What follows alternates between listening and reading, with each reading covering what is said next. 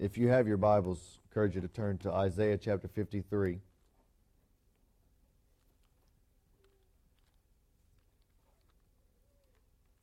As we read Isaiah chapter 53, it's easy for us to see Jesus as the suffering servant, to see Jesus as the one whom the prophet Isaiah references. And I don't think that we're aware that for ancient Israel, there was no thought anywhere in their consciousness that their Messiah would suffer. The idea that Isaiah chapter 53 is referencing the Messiah is completely foreign to an Israelite audience. Not only that, even the disciples did not see Isaiah 53 as a reference to the Messiah. The only reference we see in all of the New Testament of this suffering Savior motif is in Peter. And it's a very veiled, very vague reference at that. It's not until much later in the history of the church that the church begins to connect the dots from all of these Old Testament passages and all of these Old Testament prophecies that yes, Christ perfectly fulfilled every Old Testament prophecy. And Isaiah chapter 53 was indeed a reference to the suffering servant, to Jesus. I'm going to focus on one passage this morning, one verse. Verse 10. But the Lord was pleased to crush him, putting him to grief. If he would render himself as a guilt offering, he will see his offspring. He will prolong his days, and the will of the Lord will prosper in his hand.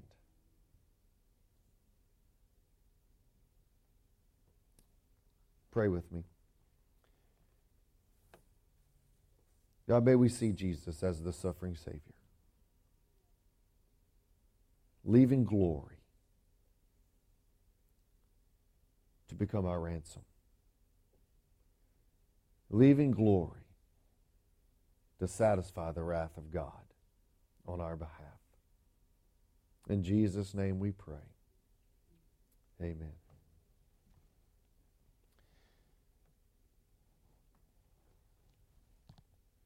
As I read verse 10, the very first thing that jumps off the page is the Lord was pleased. For all of us who have children, the most difficult thing in the world is to watch your children suffer.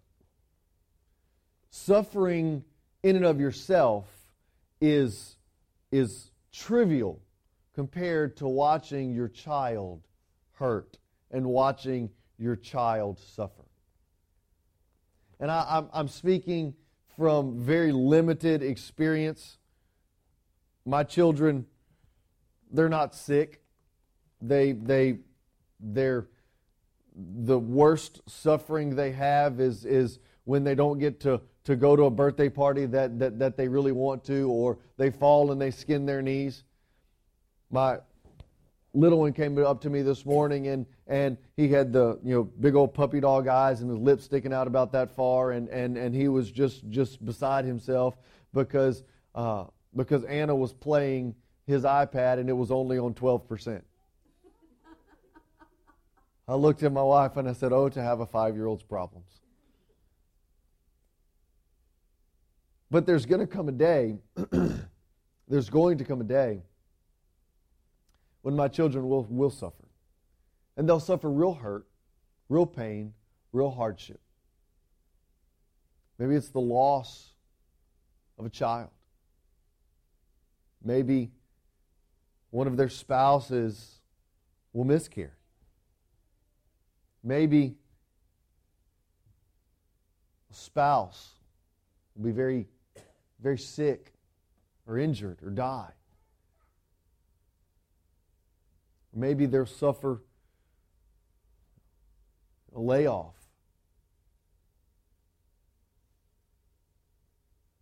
Maybe they'll have tragedy in their life. Because we live in a fallen world, we know that hurt and pain and suffering are inevitable. And it is an anguish that every mother and father carries to know that one day we are going to have to watch our children suffer something. In those days, we pray for God's grace and God's mercy. And that's why when I read this passage, it astounds me and it perplexes me, because it says, "But the Lord was pleased to crush him." And to know that God took pleasure, was pleased to make Jesus his Son, the only begotten of the Father, flesh of his very flesh, bone of his very bone, to make Jesus the object of his wrath. It's mind-blowing. Now, don't misunderstand me. I don't think that God is some masochist who somehow took some twisted and perverted pleasure in making Christ the object of our wrath, but it was because of what that would do, because of what that would accomplish. As Christ became the object of the wrath of God, it would accomplish the payment for sin. The Scripture tells us that justice pleases the Lord. Why was God pleased to crush Jesus? It wasn't because God is some masochist. It wasn't because God is somehow thrilled to see suffering or wrath or judgment. But God is pleased with justice, because justice is one of the very benchmarks of the character of our God. Turn with me, if you will, to the book of Psalms, chapter 89, verse 14. And I want us to see how justice is at the very fabric of the nature of our God. Psalm chapter 89, verse 14. Righteousness and justice are the foundation of his throne. For God, justice is at the very essence of who he is. It is at the very essence of his character, at the very essence of his nature. Micah chapter 6:8, this is a very famous, very, very familiar passage with us. The Lord says, "You have heard what the Lord requires of you, O man, to do justice, to love mercy, and to walk humbly with your God." What does the Lord require of you? You have heard what the Lord requires of you. The very first thing the Lord requires of us is what? To do justice, to love mercy, and to walk humbly with your God. But the very first thing is to do justice, to do what is right, to do what is just. Why? Because God is pleased with justice. That's where the pleasure of the Lord comes in verse 10. It's not wrath. It's not judgment. It's justice. God was pleased to crush him. Why? Because earlier in Isaiah chapter 53, we read that all of the iniquity of us was upon him. We say that we want justice. We say that we desire justice. One of the things that my wife and I talk about often is how can our justice system in America allow some of the criminals and some of the people that have done such wicked and atrocious acts, how can they be set free? And look at what they've done. Whether it be the child molester, or whether it be the rapist, or whether it be the murderer, or whether it be the most vilest offender, and they spend 5 years in prison, and then they get probation or parole. They spend 10 years in prison after horribly hurting children. And then they get to spend the rest of their lives on parole, on probation. So they get to interact with more people and potentially hurt more people. And we pull our hair. How is that justice? Because in our very essence, in our very being, we think we desire justice. But we don't.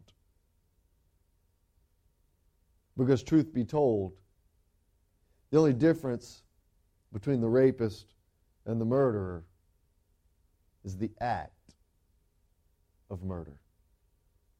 The heart, my heart, is just as vile and just as wicked. I'm just not brazen enough to act upon it. If I'm honest with myself, and if we're all honest with ourselves, our heart is just as vile and just as wicked. Jeremiah said, the heart, above all else, is deceitful and wicked. Who can know it? We say that we want justice, yet when we receive justice, we desire grace. The reality is we want justice for everybody else, just not me. That's the human condition. We want everybody else to play by a set of rules and to experience justice and to experience what's fair, except me. Spend any time around children, whether it be elementary age children or teenagers, and you will hear the words, "that's not fair," about 7,000 times. Whether it's not fair that they get to have a green popsicle and not a pink popsicle, and I wanted a pink popsicle. That's not fair because they got the one I wanted and I didn't get the one that I wanted. Whether it's not fair because they didn't have to do their homework because their mom was in the hospital, but I had to do my homework. That's not fair. The reality is that we want justice for everyone else except us. But I want to point out that it was the pleasure of God that justice be satisfied. It's interesting, if we read through this passage, it says that the Lord was pleased to crush him, putting him to grief. It was the pleasure of God that Christ become our sacrifice. 1 John chapter 4, verse 10 reads like this. In this is love. Not that we loved God, but that He loved us and sent His Son. Why? To be a payment or a propitiation for our sin. God demonstrates His great love towards us, that Christ became our payment. Christ satisfied the justice of God. Why? Well, let's look at the text. Verse 10, but the Lord was well pleased to crush him, putting him to grief, if he would render himself a guilt offering. He will see his offsprings. He will prolong his days, and the will of God, the good pleasure of God, will prosper in his hand. Well, it was the pleasure of God that Christ would become our payment. And then we see this idea, if he would render himself an offering. And the idea is not a conditional statement that if Jesus would do this, then this would happen, but it is a foregone conclusion. That it is a play on words. It is a linguistic tool that the author is using, saying if this will take place, then we know that this is the outcome. But the idea of if is never a question. It's like Paul says, if Jesus Christ has been raised, then we have eternal life. There is no if. It is already a known commodity, but the end result is based upon the if. And so Christ has become our payment. Christ has become our satisfaction of the wrath of God. And so I want to look at this next phrase. He will see his offspring, and he will prolong his days. Well, we know that his days were not prolonged because he died upon a cruel Roman cross. And we know that Jesus had no offspring because he was never married and he never had any children. So what is the author of Isaiah speaking of? The offspring of Christ. Certainly he's not his physical offspring. Turn to Mark chapter 3, verse 34. In questioning Jesus' familial relationships, Mark chapter 3, verse 34. And looking out upon those who were sitting around him, he said, Behold, my mother and my brothers. For whoever does the will of God, he is my brother and my sister and my mother. In Romans chapter 11, we see Paul clearly articulating that Israel would no longer be simply an ethnic descendant from the line of Abraham, Isaac, and Jacob, but that Israel would now become those who would believe by faith in the gospel of the Lord Jesus Christ, and that the Gentiles would be that wild olive branch that is grafted in. And so all of those who are believing, all of those who are placing their faith in this justice that has been satisfied by Christ become his offspring.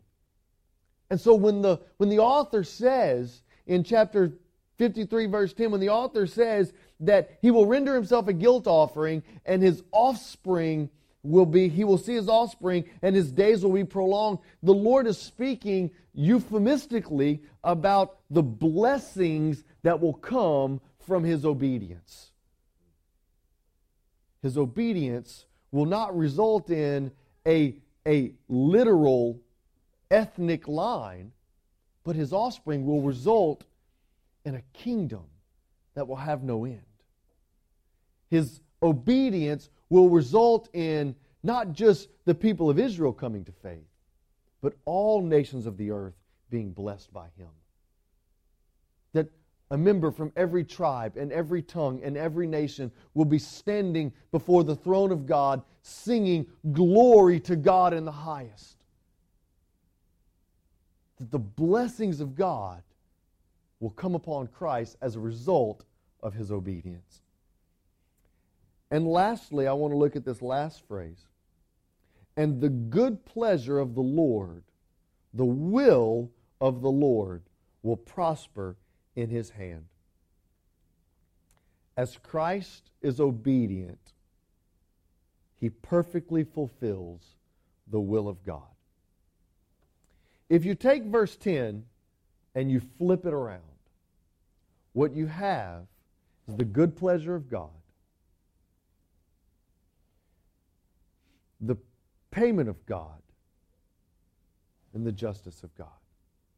You have the will of God being perfectly satisfied, being perfectly obedient to make payment to satisfy the justice of God. It was the good pleasure of the Lord to send Christ as our payment to satisfy his justice. The Lord was pleased to crush him.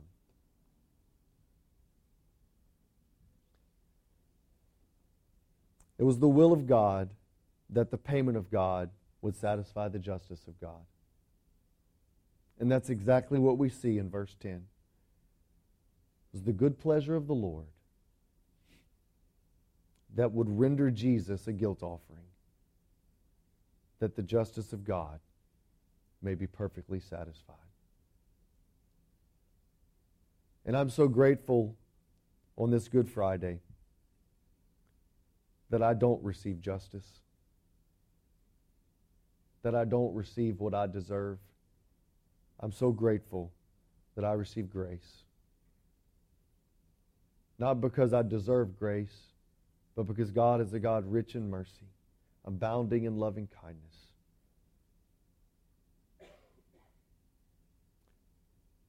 So here's the question I'll leave us with on this Good Friday. Has the justice of God been satisfied on your behalf? The death, burial, and resurrection of Jesus was absolutely sufficient to pay the penalty for all sin. But has it satisfied the wrath of God for you? Jesus asked this question of Peter. Who do men say that I am? Some say you are John the Baptist. Some say you're Elijah.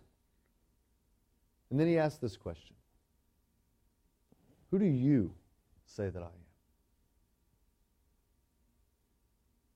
I'm not asking the question, does Jesus satisfy the wrath of God? Because I know the answer to that. The question I'm asking is, does Jesus satisfy the wrath of God for you? Let's pray. God, we thank you. We thank you that Jesus perfectly satisfies the wrath of God. His payment for death completely fulfilled that debt which was owed. Perfectly fulfilling the will of God. Lord, there's someone here this morning who knows all the right answers. They've been baptized. They're a member of a church.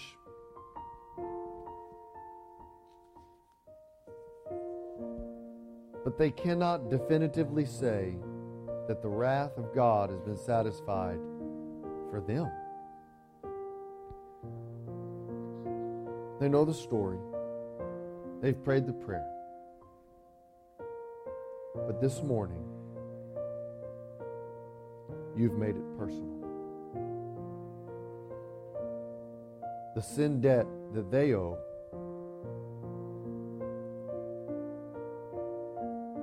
can only be satisfied by Jesus.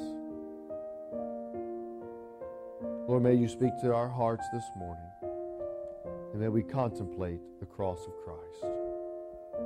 In Jesus' name we pray. Amen. Let's stand.